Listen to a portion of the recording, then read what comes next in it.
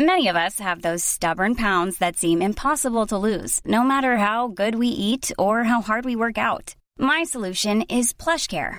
PlushCare is a leading telehealth provider with doctors who are there for you day and night to partner with you in your weight loss journey. They can prescribe FDA-approved weight loss medications like Wegovy and Zepbound for those who qualify.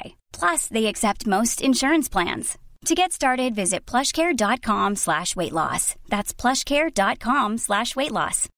Millions of people have lost weight with personalized plans from Noom. Like Evan, who can't stand salads and still lost 50 pounds. Salads generally for most people are the easy button, right? For me, that wasn't an option. I never really was a salad guy. That's just not who I am. But Noom worked for me. Get your personalized plan today at Noom.com. Real Noom user compensated to provide their story. In 4 weeks, the typical Noom user can expect to lose 1 to 2 pounds per week. Individual results may vary.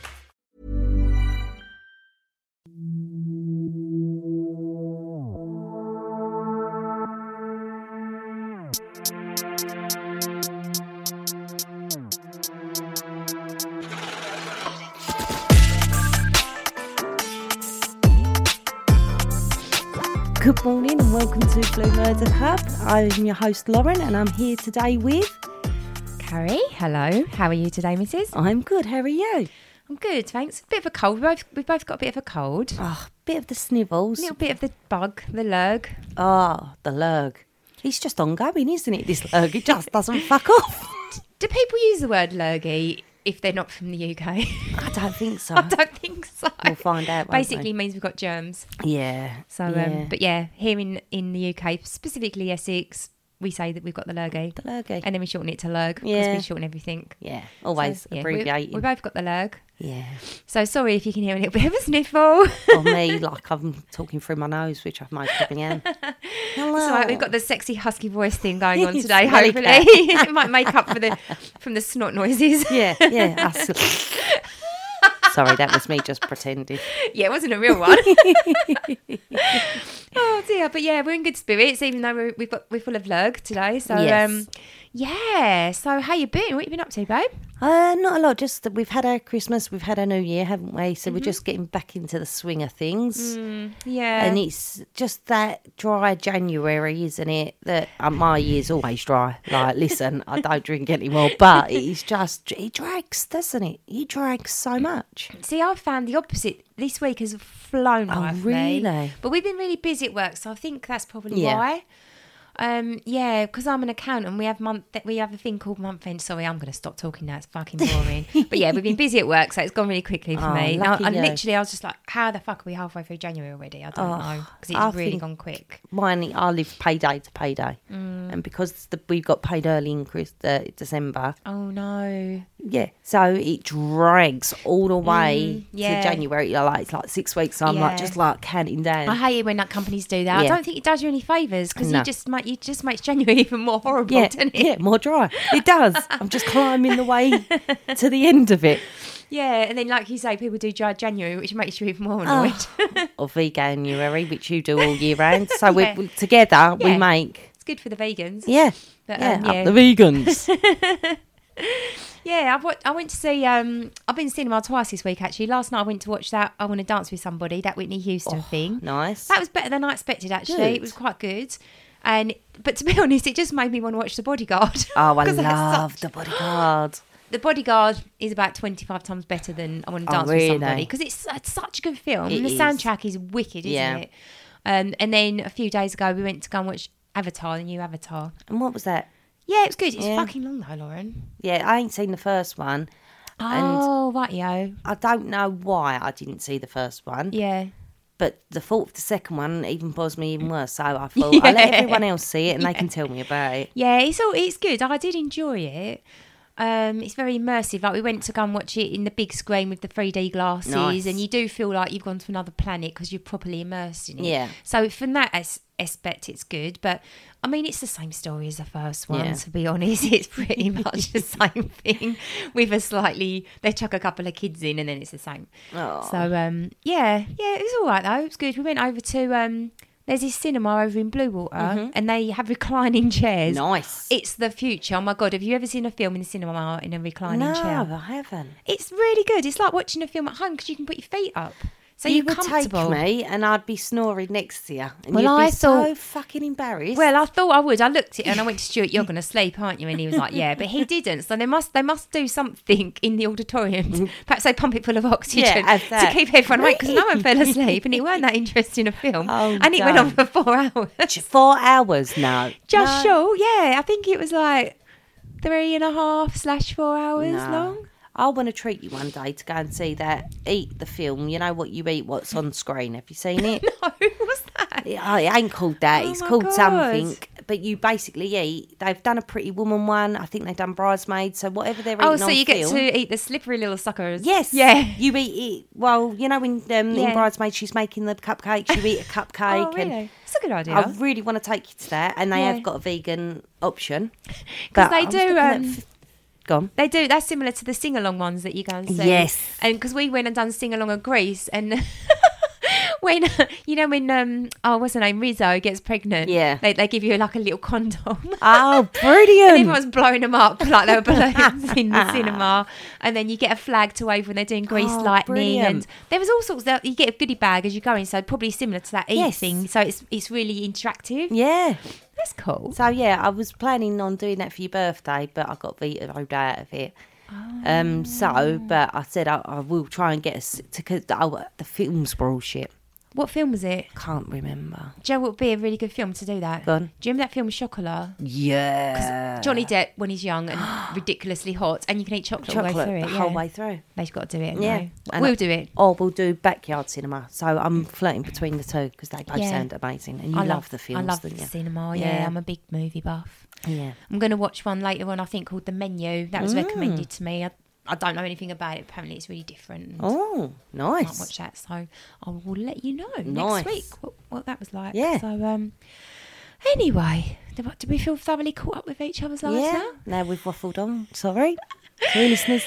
Yeah. Do you want to tell us a little bit about today's episode, Spinlers? I'm bursting at the seams. So we're on season 4 and we're on season 3 of American Horror Story, which was Coven. I loved Coven. So it was my favourite. Do you pronounce it Coven or Coven?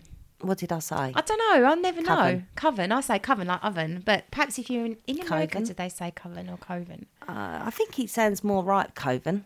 Coven. Oh, yeah. I don't know. I don't know. You're asking the wrong person here. That's a good point, actually.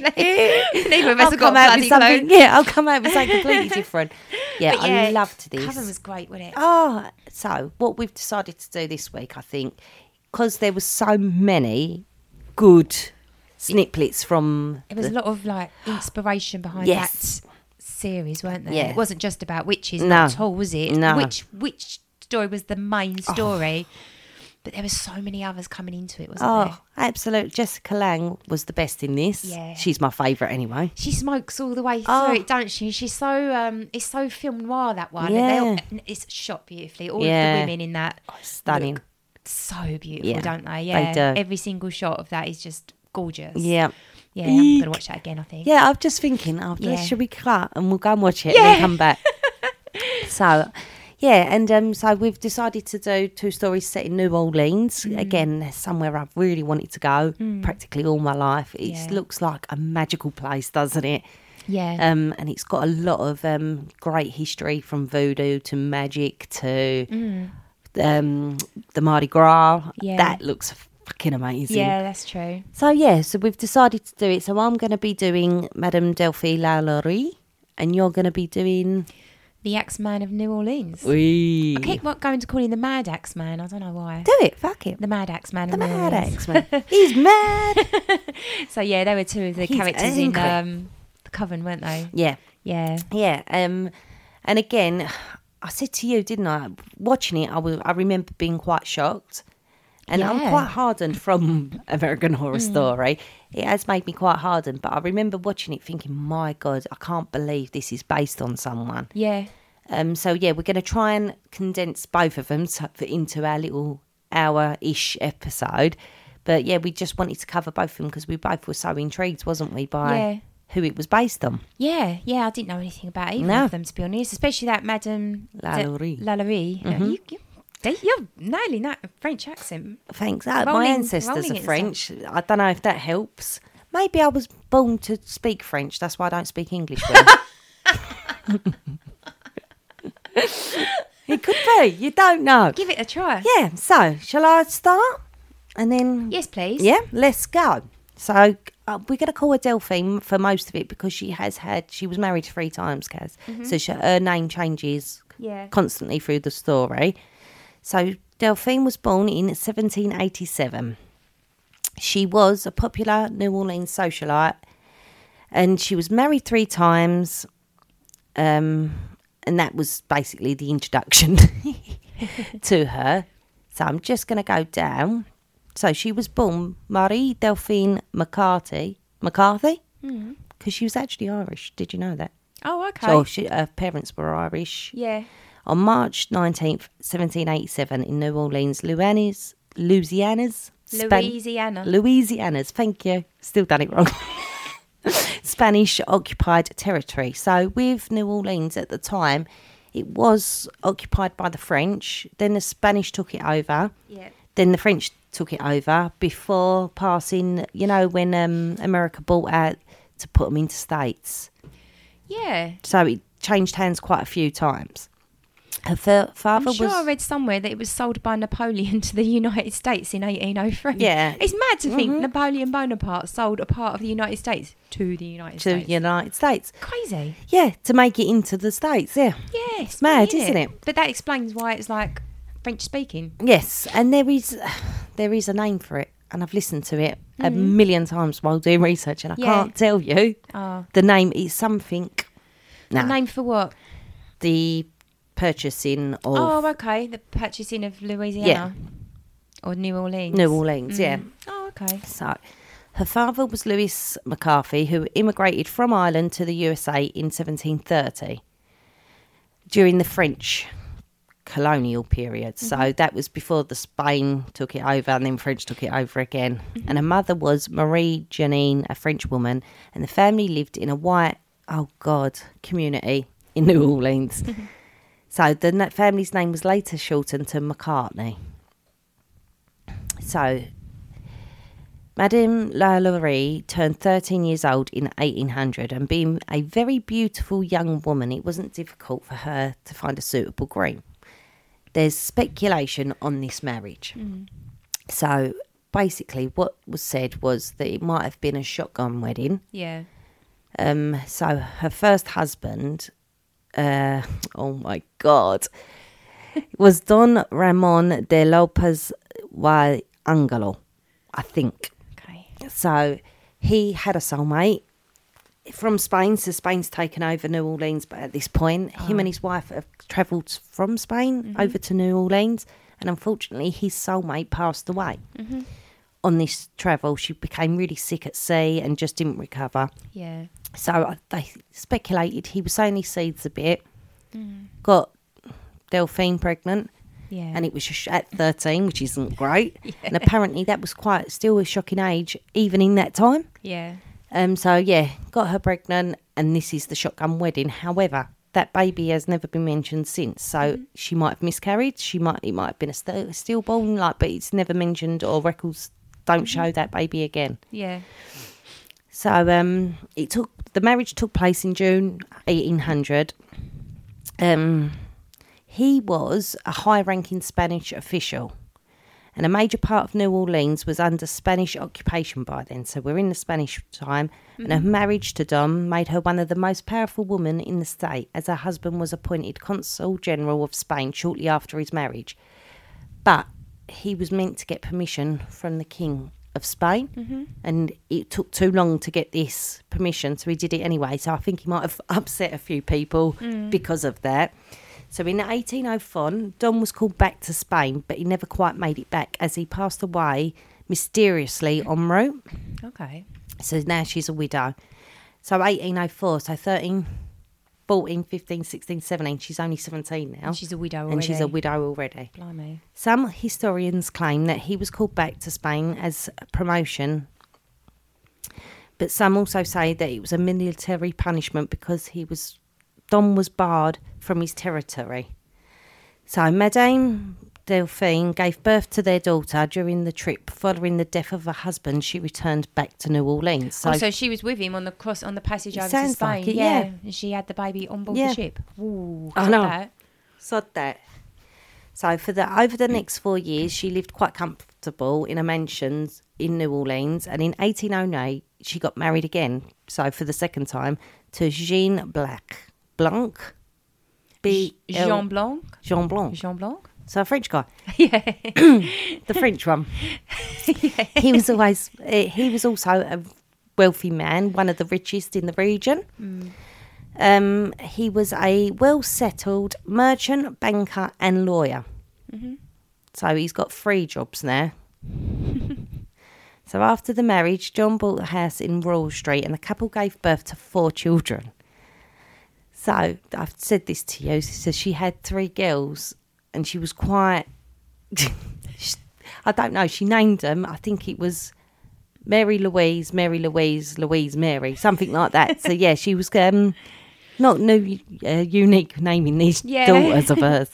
But by the second marriage, it didn't last that long. Jean passed away in 1816, 8 years after the marriage. Right. So that again, 8 years after that, oh God, I can't work out the age, but yeah, she's still quite young and a widow. Yeah, probably about, 30 or something? Yes. So one of Delphine's daughters from a second marriage was deformed at birth. And it caused back issues. And in letters going back and forward from family members, I think she's called a hunchback, hunchback child. Mm-hmm. So yeah, she's quite suffering, I would say, in her back. So Delphine tried to find someone to help her daughter's condition or make her life bearable a bit better. So she came across this doctor called Leonard Louis Nicolas LaLaurie. But by this time she's about 40, Kaz, and he's quite young. He's 20 years younger than Madame LaLaurie. So she's got herself a toy boy, bit of a cougar. His family back home told him to find a rich woman, settle down so he can establish something. So I think he's more in it for the money at this point, where she's seen this young guy. Yeah, she's financially independent, isn't she? Mm-hmm. So he's tried all sorts of methods to treat the daughter, but he wasn't successful. So in the process, him and Marie were started to get a bit more comfortable with each other. Wink, wink, nudge, nudge. So just before he was proposing to Delphine, he was set to return back to France. But his brother persuaded him to stay. And so they tied the knot in 1825. So now this is her third husband. And it was a really quite a beautiful love story, really. They were quite happy and content. However, the neighbours started to report loud arguments and noises coming from their house, and they officially broke up in 1834 with Leonard moving out of the house. So she's had 3 failed marriages, all been widowed by then, and apparently that can be the cause to her insanity. So that's one reason why she did what she did. Yeah. There's another reason that her uncle was mistreated by slaves. So there's a few speculations of why she did what she did, this woman. So she owned several slaves and slowly grew infamous for the bad treatment of them. She, like most other socialites in America, owned several slaves, 9 in fact, and kept them in the slave quarters just outside Royal Street Mansion. They were hired to do petty jobs around the house. There were rumours spreading around her slaves that they lived in constant fear of her because she mistreated them. However, during public, showing off to public, she would then hand her slaves half-drunk glasses of wine to say, "Oh, that'll do you good. Drink it." So they was like, "Oh, she's giving them wine." I've never seen that before. A master giving their slaves wine. that she must be treating them quite all right. Them rumours are not what... I see. You know, trying to dispel the rumours by doing stuff like that in public. I see. People who knew her closely claim that she was very sweet to them, but pure evil to her slaves. Yeah. She did have a favourite slave, and it was a coachman called Bastine, who she treated very well. She fed him up, so he looked healthy, he looked quite well, and showed him off of an example of how she treats her slaves. Yeah. So any rumours were being dispelled by seeing Bastine. And in favour of this, Bastine would then grass up the other slaves, tell on the other slaves if they were doing wrong. Yeah. Or if whatever the weather, and then they would feel the wrath of Delphine. I think it was also Bastine who grasped her daughters up for feeding slaves extra because they were so malnutritioned. Yeah. They felt sorry for the daughters, and they would start feeding the slaves. Yeah. And she wasn't happy, Delphine, about this. So it caused them punishment. They were in fear of their mother as well, because she just ruled with an iron fist. She just wasn't a nice lady. So in April 1838, shortly after Leonard had left, a fire broke out in the Royal Street mansion, which started in the kitchen. So this fire's just broke out of nowhere, or so it seems. It wasn't. It was due to the cook. The cook had started the fire. She didn't intend to set fire to the whole mansion. You know why she started that fire, Kaz? To kill herself. She was 70 years old, and she lived at the stove. Yeah. She was chained to the stove. Oh, I see. She wasn't allowed to leave the stove. And to end this torture, 70 years old, it's grotesque. She decided she'd rather burn than to live another day under LaLaurie's rule. Yeah, so it was a suicide attempt. Yeah. Okay. Unfortunately, or fortunately for her, she survived.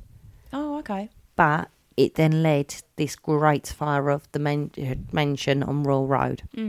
So, as Delphine, her children, and I think Leonard was there at that day. Yeah. They've all managed to escape this fire, and locals said there wasn't a fire service them days. You would rely on your neighbours to come and help you. So the neighbours were going in, and Delphine and Leonard and all that were saying, get the vulnerables, get not the vulnerables, get our valuables out, get all our stuff out. And they was like, no, we know you've got slaves. We know you've got at least 9 other slaves. We've got to get them out first, surely. Yeah. And they wouldn't give the key to where they were locked. Yeah. In the slave quarters. They was insistent, no, we need our furniture, we need this, we need that, because they were so scared of what they're going to find. Yeah. And fortunately for the slaves that they didn't burn, the guys or the people, the neighbours, have burst into the slave quarters, and Kaz, what they found is absolutely disgusting. There was 7 slaves that were badly tortured. The slaves were badly mutated, with their limbs deformed, and some instances their intestines were pulled out of their bodies and tied around them. What? Yeah, some of them were dead on arrival. Oh. One report suggested that 7 were hanged by their necks, severely disfigured, while other reports said a man was found with a hole in his head, and his head was full of maggots, caterpillars, worms. Oh. He had a stick protruding from his head, so they would stir his brains. Oh, God. What, yeah. was he still alive? No. Oh. The bodies had bloody bumps with an iron collar spikes facing inwards, which appeared like a montage extracted from a typical medieval torture room. Yeah. There was a victim, had her arms amputated and her skin peeled off in a circular pattern, making her look like a human caterpillar. Oh, God. There was another one that had every limb broken and reset in a way to make her look like a crab. Oh, okay. Right. This is terrible. Yeah, this is really quite messed up, isn't it? Yeah. There was one woman. Oh, I don't like this one. There was one woman was found with her mouth sewn shut, but inside her mouth was animal waste. Oh. So she literally shoved shit in this woman's mouth and sewn it up. It's awful, isn't it? Oh. And then on further investigation, they found a young girl in a well, and reports are as that she was, I think, about 12, 13, and she was brushing Delphine's hair. And she hit a snag in her hair and pulled her head. And because of that, Delphine chased her through the house, and the girl was so scared of her, she jumped to her death. Yeah. And Delphine then just chucked her in the well. Oh, So the discovery of these tortured slaves in the house broke all hell with the neighbours, and they decided to make a mob. All I'm picturing now is Beauty and the Beast, you know, the angry mob with the flames and lynch mob. So, lynch mob. So Delphine, Leonard and the daughters or the children were sitting there panicking, what do we do, what do we do? And Basteen, you know, the famous coachman, the infamous coachman, decided he could help and he could get them out of a pickle. So what he suggested was pretend like nothing's happening, ignore the mob, put their finery clothes on, get into the coach and just go off in the sunset together. Yeah. And it would confuse people to think, well, what are you doing? And that's what they did. So they managed to escape the angry mob because they were so quick. The mob was so slow to react to to see. That was in shock. Like, what the fuck? Like, we've just found all these tortured people in your house and you're literally just getting up and walking away. Like, what the fuck? Yeah, they just let them go. Yeah, and they ended up going.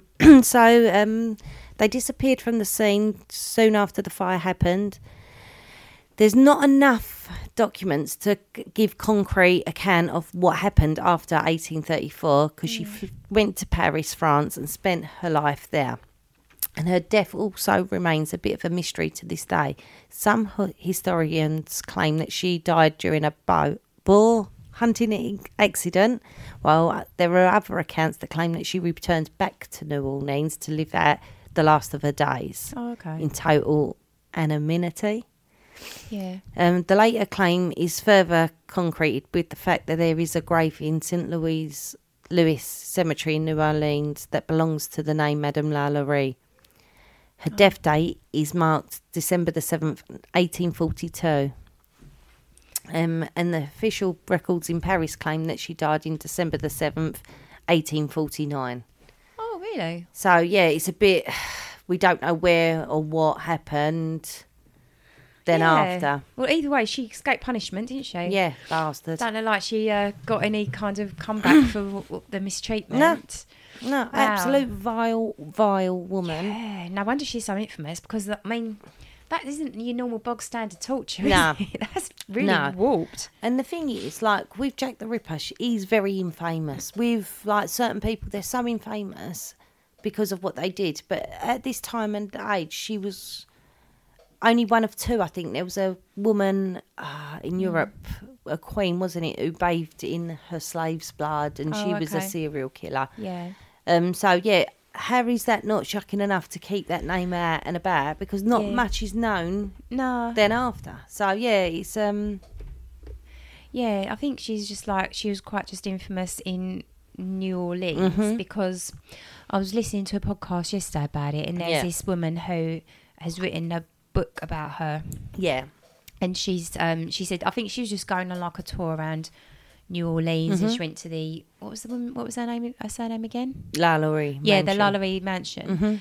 And in there was still all of the accounts of it and eyewitness accounts and this, that and the other, and she said she Googled it and went to go online and try and find out more about this woman, and there was nothing there at all. So she was like, oh brilliant, I'm a historian, I'm going to make this my project. So she was written a book about her. Wow. So there wasn't really a lot about her, and then I think maybe that might have brought it to the forefront so that, you know, what was it, Ryan Murphy and all that? Yeah. They put her story in Coven. Yeah, I agree. Yeah, if it weren't for Coven, we wouldn't be talking about her. No. Wouldn't know anything about her. No, and I think with that, the mansion on Royal Road, I think the mob was so enraged, they burnt it to the ground. So that isn't the proper house anyway. So I think they rebuilt it to show what it would have been like, maybe. I think so, yeah, because I was thinking, I was a bit confused. I was like, it was razed to the ground, but she went to visit it. So, yeah, it must have obviously just been rebuilt. Yeah. And then they've kept all the documents and stuff from what happened back then. So awful, though, isn't it? Yes, absolutely gruesome, especially as it's like a woman doing it. It's always more weird, isn't it, when you get a woman doing it? Yeah, I find that all the time because we're known to have that maternal instincts more than guys. Yeah. You know, we're known to be the more caring of the sexes and have more empathy, I want to say. Yeah, and I think not only that, when you just look at how often it's men that commit violent crime, it's always a lot more than women. It's always men. Yeah, always the goddamn men. But it's not always, obviously, but yeah, it's just a lot more. Yeah, men tend to be more violent, don't they? They do, and they're like, the torturing and the keeping them trained to things and stuff like that. Well, yeah, I've mentioned it a few times on here, isn't there? There's a masculine way of killing and a feminine way of killing. So feminine ways of killing is always poison, so you're distancing yourself from the murder. Yeah. And masculine way of killing is with knives and, like really... hands-on stuff, So when a female does a masculine way of killing, it's always the more shocking. Always is. Yeah, that's the thing. Obviously, if it wasn't for that fire, they probably would never have found out about it. And I think in this book as well, they were talking about would she be classed as a serial killer? How many people did she kill? Because there's no way of really knowing how many she killed. If you look at that was just a snapshot of what was going on in that house on that day. Yeah. But when you say her cookery slave was 70 years old. Yeah. She'd probably have been with her since she was 13, maybe, when she was first sort of became a wife. Yeah. I don't know. No. Funny times though, isn't it? It's different times. But I was trying to work it out. I think it's about by the time she was caught, it's like 30 years before the emancipation of slavery in America. So I think by then there was quite a lot of like people were like rights for slaves and trying to abolish slavery and all that sort of thing. That was starting to gather momentum by that point. So you can see why people were sickened by what they found. Yeah. Well, another fact about this is she was already warned about her treatment to the slaves. So a lawyer was sent round her house because people was worried about the treatment of the slaves. And somehow they got taken away from her. Oh, really? Yeah. And then she was fucking sly and got family members to bid on them again and then put them back under her wing. Oh, I see. Yeah, so they nearly got away from her. That's another sad fact. Like, they wouldn't have suffered if they'd have got away from her properly and that she didn't get her family to bid. And I don't know why do that? Like, why go do that to them? Oh, I don't know. I just think it's disgusting. Yeah, it is weird, isn't it? Mm-hmm. Yeah. I wonder where they went then. They must have just got put back in the slave market. Yeah. Oh, yeah. They went back in the slave market and she got her family to bid on them again and win them back. And then give them back to her. Oh, my God. Yeah. Sorry, another fun. Mad, isn't it? It's a bit like when someone gets banned from owning a pet. It's mental to think that people used to own people, I know. Isn't it? Oh, it's sickening. Absolutely sickening. I suppose I say used to, but that's not true because it does still happen, doesn't it? Yeah, it does. It does. Cool fact, a crocodile can't stick out its tongue. Also, you can get health insurance for a month or just under a year in some states. United Healthcare short-term insurance plans, underwritten by Golden Rule Insurance Company, offer flexible, budget-friendly coverage for you. Learn more at uh1.com. Many of us have those stubborn pounds that seem impossible to lose, no matter how good we eat or how hard we work out. My solution is PlushCare. PlushCare is a leading telehealth provider with doctors who are there for you day and night to partner with you in your weight loss journey. They can prescribe FDA-approved weight loss medications like Wegovy and Zepbound for those who qualify. Plus, they accept most insurance plans. To get started, visit plushcare.com/weightloss. That's plushcare.com/weightloss. How would you like to look 5 years younger? In a clinical study, people that had volume added with Juvederm Voluma XC in the cheeks perceived themselves as looking 5 years younger at 6 months after treatment. Look younger, feel like you. Add volume for lift and contour in the cheeks with Juvederm Voluma XC. Reverse signs of aging by adding volume to smooth laugh lines with Juvederm Volure XC. For important safety information and to find a licensed specialist, visit Juvederm.com. That's JUVEDERM.com. Not for people with severe allergic reactions, allergies to lidocaine, or the proteins used in Juvederm. Common side effects include injection site redness, swelling, pain, tenderness, firmness, lumps, bumps, bruising, discoloration, or itching. There's a risk of unintentional injection into a blood vessel, which can cause vision abnormalities, blindness, stroke, temporary scabs, or scarring. Talk to a licensed specialist to find out if it's right for you. Right, so here we are. This is the second part of the podcast about the Axeman of New Orleans. So this is going forwards in time. This is after the abolition of slavery. This is the early 20th century. Yeah. I listened to a couple of podcasts about this, and one I listened to, it was a really good one actually, but they started out earlier. They started out in something like 1912, and they were saying there's a few similarities between this case and the Zodiac, because the Axeman was never caught. Oh. So there's no way of knowing who he was, and when you expand on that point, there's no way of knowing who his victims were. So we did, obviously, Zodiac was a 3-parter because we did the main cases, then we did the ones which could have been his, but we're not really sure. Similar thing with the Axeman. There was a couple of cases 7 years before his actual definite victims, which had a very similar MO in the same area kind of thing, but no one's ever sure whether it was them or not. But it was a young Italian couple who owned a grocery store. So they fit the demographic of most of his victims. Really? Yeah, so this podcast that I listened to started with these two, but then there was the disclaimer saying we're not sure if it was them. But oh, I love looks ones pretty like that. decent. Yeah. Looks like it could be a good one, but it's not official. So he could have been active, and then he was dormant for 7 years. So this was 1912, and then you pick it up in sort of like 1918, 1919 is when he was active, about 18 months. So it's like what happened, perhaps he was put in prison for a few years, come out, and then he started to do it again. A bit like the Jack the Ripper, really, isn't it? Oh, not that he started to do it again, This but is the thing. just stopped. And, Yeah, I know. And a documentary I watched yesterday started out with like 30 years after Jack the Ripper's reign of terror. Along comes in New Orleans the Axeman. It's just like, oh. And then this is completely irrelevant. If it would have been him all along.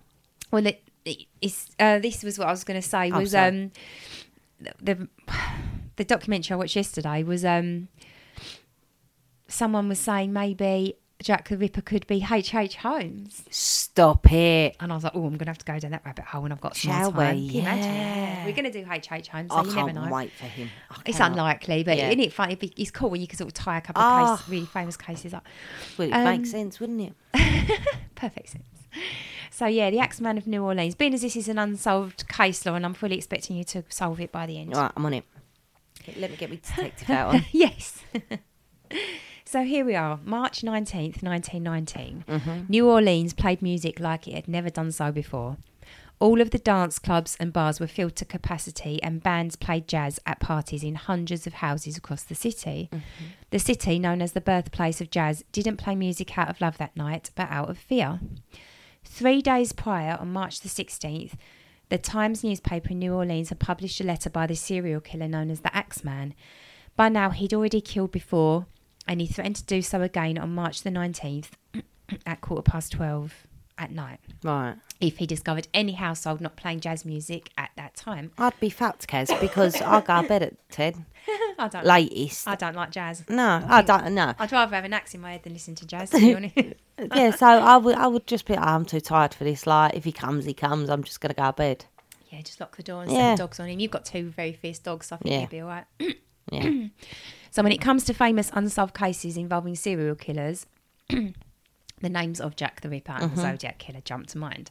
Few will have heard of the Axeman of New Orleans, however. His vicious attacks left 6 people dead and 6 more severely injured. And like Jack the Ripper, he wasn't afraid to taunt the police. And over a period of around 18 months, from May 1918 to October 1919, he had the Big Easy wrapped in a state of fear. The Big Easy is the nickname for the New Orleans. Love it. Have you ate at the Big Easy? Huh? Have you eaten at the Big Easy? What is the Big Easy? It's a restaurant in London. It is beautiful, Canary Wharf fucker. Oh, really? Beautiful. Yeah, and so it's all like New Orleans kind of Creole kind of. Yeah. Yeah. Beautiful. Oh, I bet it's lovely. Oh, we'll go. To this day, the murderer's identity remains unknown, and his crime spree stopped as mysteriously as it started. So again, just like Jack the Ripper, just like the Zodiac, because he's never caught, so you can't turn around and go, well, he was put in prison. Yeah. Or, oh, he died of a heart attack. Yeah. You just don't know. It's just like 1 minute he's there, next minute he's gone. It's just, yeah. Yeah. I love it. I suppose if you lived in that period, if you lived there in that time, you wouldn't know that was the very last crime. You'd probably spend years and years thinking, what if he comes back? What if he starts up again? You know, you're never going to feel safe, are you? No. So here's the crimes. These are the official crimes, Lauren. Right. On the night of May the 22nd, 1918, Italian grocery store owner Joseph Maggio and his wife Catherine were discovered lying on their bed in a pool of blood. Joseph's brother, who lived next door, were the ones who found Joseph's brothers, were the ones who found the bodies. Joseph and Catherine had their throats cut with a razor blade while they slept. Oh, God. Their heads were then bashed in with an axe. Catherine's throat was cut so deeply that it was almost severed from her shoulders. Jesus Christ. That's Jack the Ripper, isn't it? Didn't he have a victim like that? He did use, like they were saying, like knives and stuff, didn't he, as opposed to an axe. But that made me think of O.J. Simpson's wife, Nicole. He cut her throat so deeply that her head nearly come off. Jesus I Christ. don't know, it's bad, Don't like it. But yeah, so the killer had entered the property by chiselling a lower wooden panel out of the back door. After the killing had taken place, the axe was left in the bathroom and the razor dispensed of in the neighbour's garden. No valuable items had been taken, eliminating a burglary as a motive. So this is the thing, you could say, oh, it's just like a house break, it went wrong, but it's not, because he doesn't take anything. This man doesn't steal. Yeah. I mean, these are shopkeepers, they're business owners, they're going to have money and flow and stock, loads of stuff to steal, but he didn't take anything. Surely he must steal another axe because he's leaving the murder thing. It's going to be quite expensive for him. I'm glad you brought this up because I'm doing all this research and I'm thinking, why on earth is he leaving his axe behind? This is why. Okay. I heard, thank God, I listened to I think I watched one more documentary yesterday and it answered my question. Because back then, there wasn't central heating. Every homeowner had an axe on their property to chop wood. So it wasn't his axe. He's breaking into their home, getting their chopper, their wood chopper, using that, and that's why he was leaving. Because I'm thinking, it's same as you. I'm like, how has he got money to blow on buying an axe and leaving it every single murder scene? It weren't his axe. Makes sense. But there was one thing that he did leave behind. Whenever he entered all the homes through the panelling, he used a chisel, and he did leave that chisel behind every time. So he must have had an unlimited supply of chisels. Yeah. I don't know. Right, so we're looking for someone who works in the chisel industry. Yeah. Right. And who's got an unlimited supply and doesn't mind leaving the chisels behind. Yeah, right. So, but that gave me Night Stalker vibes. Yeah. That did. Because he used to remove a little panel of glass didn't he, getting through the back. And it's the same MO. Except he's taking a panel of wood out instead of a panel of glass. Like, wow. Oh. It's weird, isn't it? Yeah. I suppose there's only so many ways you can break in, but when there's something that specific, it does give you chills. It does. It really does. Yeah. Even when we're on a budget, we still deserve nice things. Quince is a place to scoop up stunning high-end goods for 50 to 80% less than similar brands. They have buttery soft cashmere sweaters starting at $50, luxurious Italian leather bags, and so much more. Plus, Quince only works with factories that use safe, ethical, and responsible manufacturing. Get the high-end goods you'll love without the high price tag with Quince. Go to quince.com/style for free shipping and 365-day returns. Even when we're on a budget, we still deserve nice things. Quince is a place to scoop up stunning high-end goods for 50 to 80% less than similar brands. They have buttery soft cashmere sweaters starting at $50, luxurious Italian leather bags, and so much more.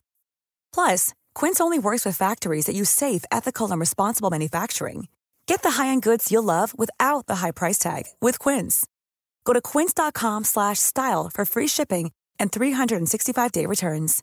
Imagine the softest sheets you've ever felt. Now imagine them getting even softer over time. That's what you'll feel with Boll & Branch's organic cotton sheets. In a recent customer survey, 96% replied that Boll & Branch sheets get softer with every wash. Start getting your best night's sleep in these sheets that get softer and softer for years to come. Try their sheets with a 30-night guarantee. Plus, get 15% off your first order at bollandbranch.com. Code BUTTERY. Exclusions apply. See site for details. So there are a number of arrests following this crime, including one of the Maggio brothers. However, they were all released due to a lack of evidence. I think one of the Maggio brothers was a barber, so he would have had the cutthroat razor. Okay. And the police, you know, back then they didn't have much at their disposal they would just literally go to the nearest person or the person that found the bodies and go, you done it. Yeah. And that's what they did with the Maggio brother. He was like, well, you're a barber. You was drunk last night. You know, I think they kept him in custody for a few days. They kept grilling him, and he was like, I didn't do it. It was me. Eventually, they just had to let him go. They were just, I think a lot of their times back then, they relied on confessions. Yeah. Because they didn't have much in the way of like gathering evidence and stuff, I suppose. Oh, yeah, that's Unless true. there's an eyewitness. They didn't have fingerprinting. They had nothing really, did they? How on earth did they get by? I just think they just have to catch people red-handed, didn't they? And then if they didn't, they would just pin it on someone. Yeah. I don't know. No, I know what you mean. Well, that's how Jack the Ripper got away, wasn't it? Yeah, because there weren't really a lot of evidence, and you know they chased him and he just disappeared. This fella, I don't think anyone ever chased him or anything, but like I say, there was 6 murders and 6 injuries. So there was people that saw him, but his MO again was to strike at night, and because it is 1912, no one really had any lights or anything. Yeah. So no one really got a good look at what they could give him, like, you know, he was white, he was this roughly age, this roughly built. But because it was always at night, and obviously you're getting your head bashed in by an axe, you're not going to be able to give a very good... Yeah, because it's head injury as well. A lot of them they'd have amnesia, remember, and trauma. That's true, yeah. So, this is the trouble. They just never really managed to find him. Wow. So, yeah, like I said, there was a number of arrests, including one of the Maggio brothers. They were all released due to a lack of evidence. The only clue was a cryptic message written in chalk on the pavement a short distance from the murder scene. The message read, "Mrs. Maggio will sit up tonight like Mrs. Tony." The police theorised this message referred to a Mrs. Tony Sciambra, who was one of a number of grocers of Italian descent killed and axed during the period 1911 to 1912. Oh. And the majority of these victims had fallen foul of an axe-wielding man who'd entered their properties at night by knocking out a panel in the back door. If these earlier attacks were indeed connected, the Axeman had been applying his MO for quite some time. So this refers to what that other podcast I was telling you about, that maybe he had, you know, a year period in 1911, 1912, probably went to prison for a few years, or maybe went to another state, or something's happened to stop him doing it. And then he's come back and started. Wow. So, so they've just thought Mrs. Tony is referring to this other victim. So, I mean, I think it sounds like a pretty good fit, to be honest. It's the same MO. It does. It sounds exactly the same, doesn't pretty it? Good fit. And he wasn't caught. Yeah. The only thing that people were summarising, if it wasn't him, is maybe it was a copycat. Someone remembers him and was like, but it's like, why would a copycat start 7 years later? Copycat's going to just do it straight away. Why would you think, oh, I fancy killing someone? Do you remember those crimes 7 years ago? I think I'm going to copy them. It's like, probably bit wish-washy, isn't it? It could happen, but it's unlikely. Yeah. A month after the Maggios were killed, the Axeman supposedly struck again. On the 27th of June, Baker, John Zanker, went to make a delivery to the grocery store owned by Louis Bessumer. Realising something was not quite right, Zanker went to the door at the rear of the store where he knew Bessumer and his supposed wife Harriet were residing. Zanker discovered the Bessumers were covered in blood but were still very much alive. The Bessumers had been hacked at by a man wielding an axe, who'd again knocked out a panel in their back door and entered their bedroom while they were asleep. So it's the same MO. Same MO. The axe, but then a lot of people have got axes in their homes. Now we know. Now we know. That does make sense. I didn't even think of that, though. I didn't. No. I'm just thinking he's taking it's a bloke walking around with an axe. Yeah. Chopping someone's head off with it or whatever he does, and then just dumping it, but it wasn't his axe. The axe, which actually belonged to Louis, was once again found in the bathroom and no valuables had been taken from the property. So it's the same MO. Yeah. It's not a burglar. No, he's doing it for kicks rather than... than to monetary gains. Yeah. Suspects were again rounded up, including an employee of Louis, but all were released due to a lack of evidence. In a bizarre set of events that followed the attack, it was discovered that Harriet was not Louis's wife, but she was his mistress. Oh. And the media, obviously, they're going to a frenzy that followed. It just muddied the waters for further investigations, because by now it's all... Yeah. It's a big sex scandal. Yeah. 2 months later, Harriet died due to complications resulting from the injuries she sustained in the attack. However, before she passed away, she pointed the finger of guilt towards Louis, like her lover, claiming that he was also a German spy. Right. So this is during, like, World the War tail end of the First World War, yeah. Investigators found it hard to believe that this was the case since Louis had suffered a fractured skull as well, something that Louis had to have done to himself if he was guilty of attacking Harriet. 9 months later, a jury felt the same way and Louis was found not guilty of the attack. So it sounds like he went to trial for it. Wow. But I think there was quite a lot of things pointing to Louis may have been a spy. He knew a lot of languages. There was all like documents and weird stuff. And so I think that's why that paragraph starts with supposedly struck again. Yeah. Because it sounds like it may have been a domestic thing or may not. Yeah. We don't know. Again, we don't know. But it's the same MO. Surely it can't be. It is the same MO. And who's going to hit themselves over the head with an axe? I mean, that would take a lot, wouldn't it? Yeah. The next Axeman attack came in August of that year. This time it was a pregnant woman named Mrs. Schneider. After a long day at work, her husband returned home to find his wife covered in blood. Her scalp had been cut open and some of her teeth were knocked out, but she was still alive. After a couple of days, Mrs. Schneider regained consciousness in hospital and recounted seeing a dark figure looming over her after she woke from a nap. And she remembered seeing an axe.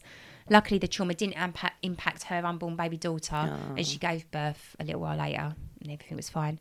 The attack on Mrs. Schneider represented a slight change in the Axeman's MO. She was neither Italian nor a grocer, therefore it now seemed as if anyone in the city could become a target. Right. After another Axeman suspect was cut loose by the police, New Orleans started to fear that some kind of bogeyman was on the loose in their streets.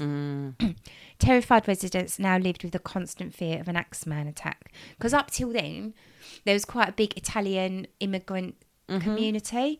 And I did read about towards the end of slavery. So at the end of the 19th century, slaves had been freed.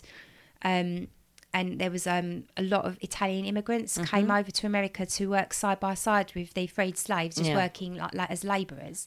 And a lot of them, they'd prepared to work really, really hard. They'd save up as much money as they could. And they'd open these small grocery businesses. This is down, New Orleans is on the Mississippi River. River. Yeah. And they'd open these small little businesses. And so there was some conjecture that maybe the Axeman... You know how if you get a large influx of immigrants, it causes a lot of tension within the locals? Right.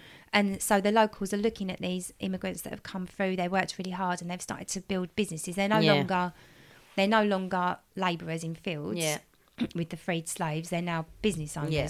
They've now got beautiful young wives. They're raising families. They're starting to look at these people with envy. Yeah. And that was a bit of conjecture as well, especially with the earlier ones, because they were literally all targeting small grocery business owners of Italian immigration descent. Okay. So it seemed like it might be targeted at that group. Yeah.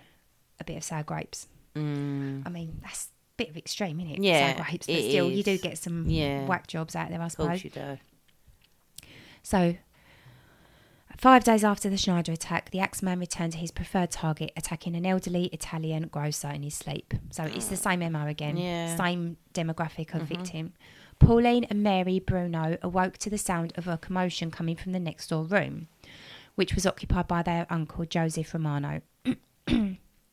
Upon entering, they saw Joseph had been struck on the head and was badly bleeding. The assailant fled the room. The woman described him as dark-skinned, heavy-set and wearing a dark suit and a slouch hat.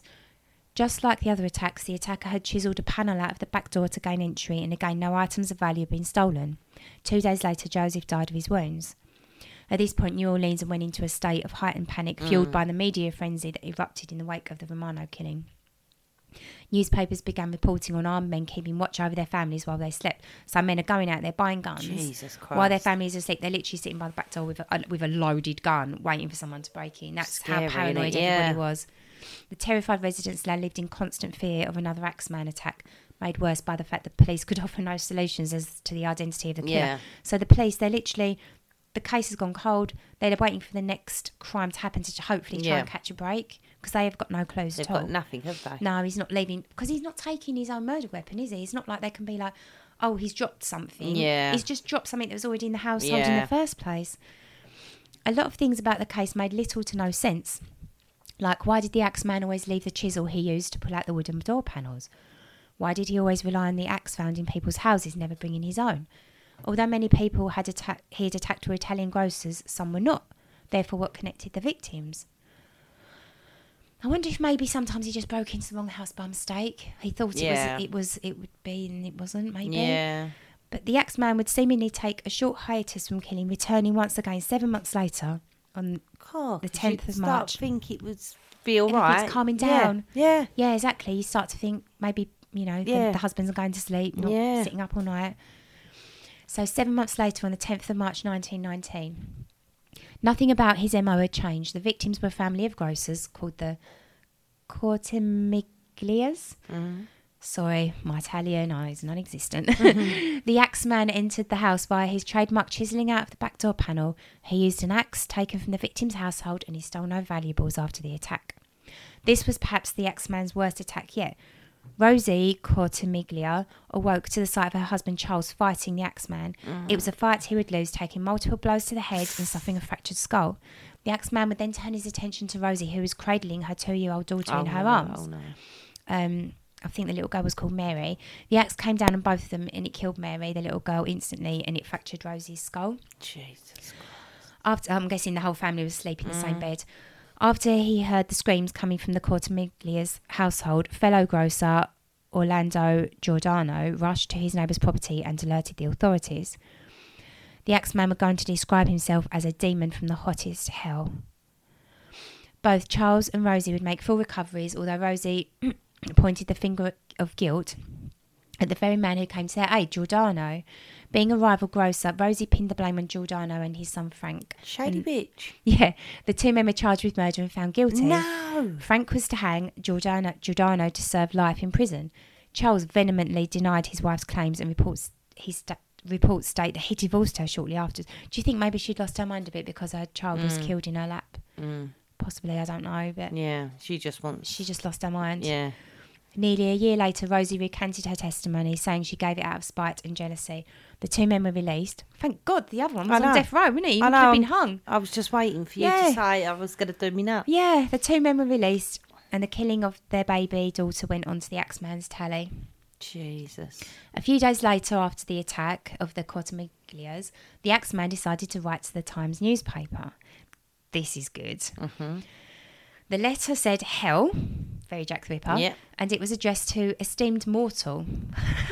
This is crazy. That the Axeman was going to describe himself as a demon from the hottest hell who had a close relationship with the angel of death, and bragging that he could kill thousands more if he wanted to. He taunted the foolish police, declaring that he'd never be caught as he was not a human being. He then proceeded to threaten the whole city. This is the stuff that films are made of, this following bit. This is what he wrote. Now, to be exact, at 12:15 earthly time, on next Tuesday night, I'm going to pass over New Orleans. In my infinite mercy, I'm going to make a little proposition to you people. Here it is. I'm very fond of jazz music, and I swear by all the devils in the nether regions that every person shall be spared in whose home a jazz band is in full swing at the time I've just mentioned. If everyone has a jazz band going, well, then so much the better for you people. One thing is certain, and that is that some of your people who do not jazz it out on that specific Tuesday night, if there be any, will get the axe. Fucking hell. How mad is that? That's madness to think. Crazy, isn't it? So when the clock struck 12:15 on the 19th of March, the city of New Orleans was alive and noisy as the people made sure to jazz it out. Wow. A local composer, Joseph de Villiers, even created a song just for that night entitled The Mysterious Axeman's Jazz, and it would go on to become a huge hit. Can you believe it? I can't get over that. So the whole city is jazzing it up, like jiving away, dancing, like their lives depend on it, because their lives do depend on it. Yeah. It's mad, isn't it? It is crazy that one person has just struck a chord with so many. Yeah, it's influenced the whole city to make them all dance to jazz music all night. Did anyone not play it? I don't know. I mean, not everyone can have a jazz band in their house. Well, this is what I was thinking. It's before record players and stuff. Well, this is what I was thinking, like, if you're poor, like, what do you do? Just get, like, I don't know. Go to a jazz hall, I think. Okay. Although it's doubtful that every household that night blared out jazz music into the early hours, the Axeman was clearly satisfied with what he heard, as not a single attack occurred that night. In fact, the rest of spring and most of summer would pass before another axe was wielded in terror. So I just thought it was just like... Because do you remember in American Story Coven... The Axeman is Jessica Lange's boyfriend, isn't he? Yeah. And he is a jazz musician, isn't he? And he loves the jazz. It just was like, it did make me smile. Yeah. I know it's not nice, is no. it? I'm not smiling because of the crimes, but just the whole circumstances surrounding it and the way that he managed to make everyone just do it, dance to his beat. They were all like little puppets on his string, weren't they? Wow. In early August, the Axeman would resume his attacks with the same MO.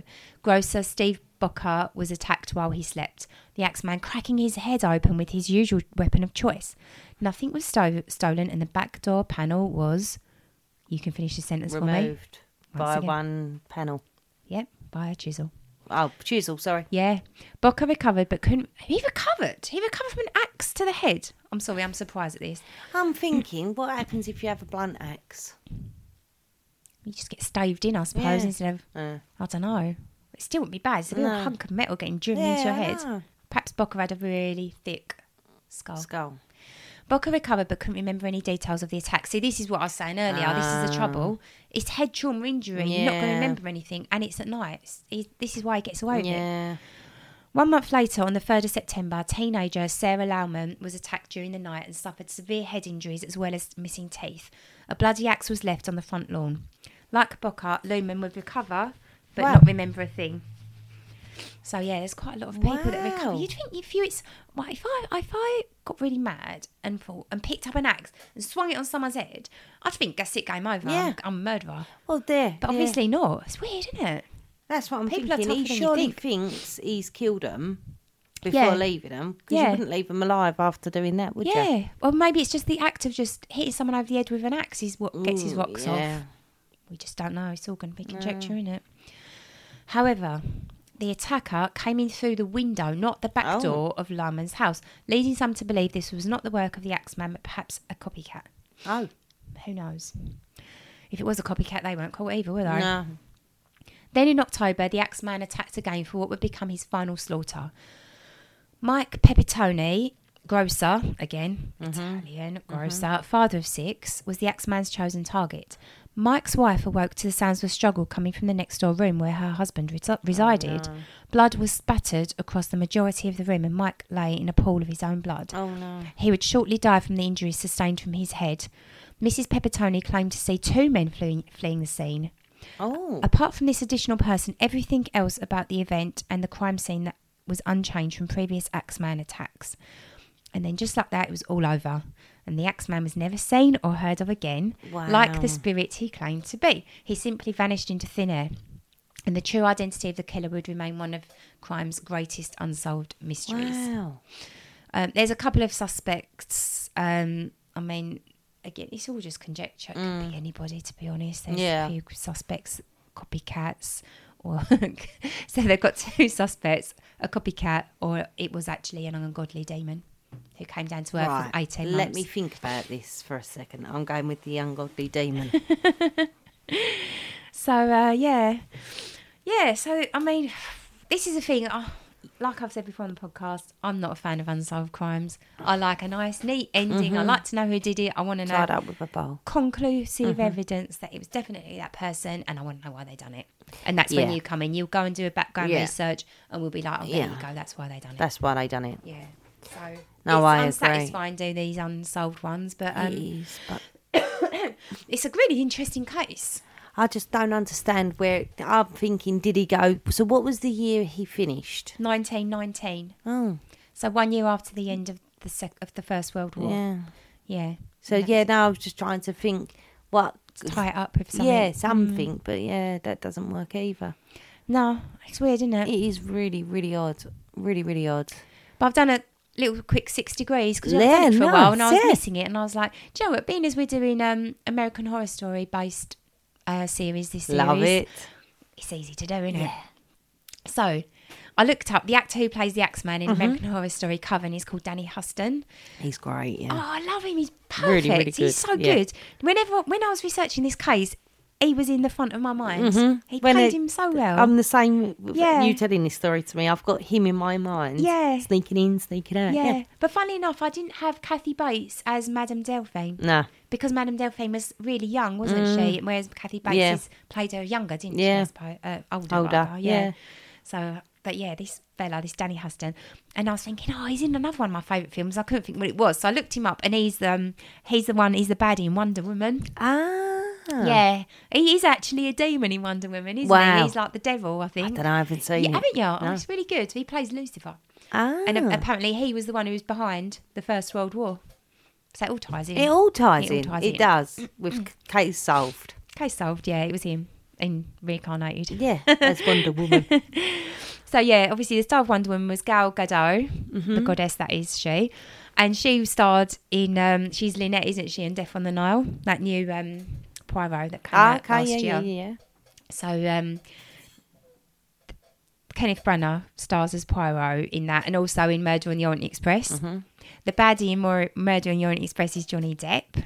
Nice. Johnny Depp was in Black Mass with Kevin Bacon. Well done, cha-ching. Yeah, it's decent, isn't it? Yeah, I liked it. Well done, you. I might have to watch that Black Mass. It pops up quite a lot and it looks really good. I haven't watched it yet, but I might try and watch that. Yeah, give it a go. Give it a go. Well done, Kaz. I enjoyed that. Thank you. Yeah, that was really good, actually. Yeah. Thank you for research. It was quite nice splitting into two and doing half each. Yeah, it was. It's a bit more like our patrons because I like a bit of a reaction. Yeah, it's good. It is good because it's just nice to sit back and just listen to it, really. Yeah. So, thank you very much for listening. Yeah, thank you. I hope it hasn't been too nasal or anything. Sniffly, coffee. Yeah.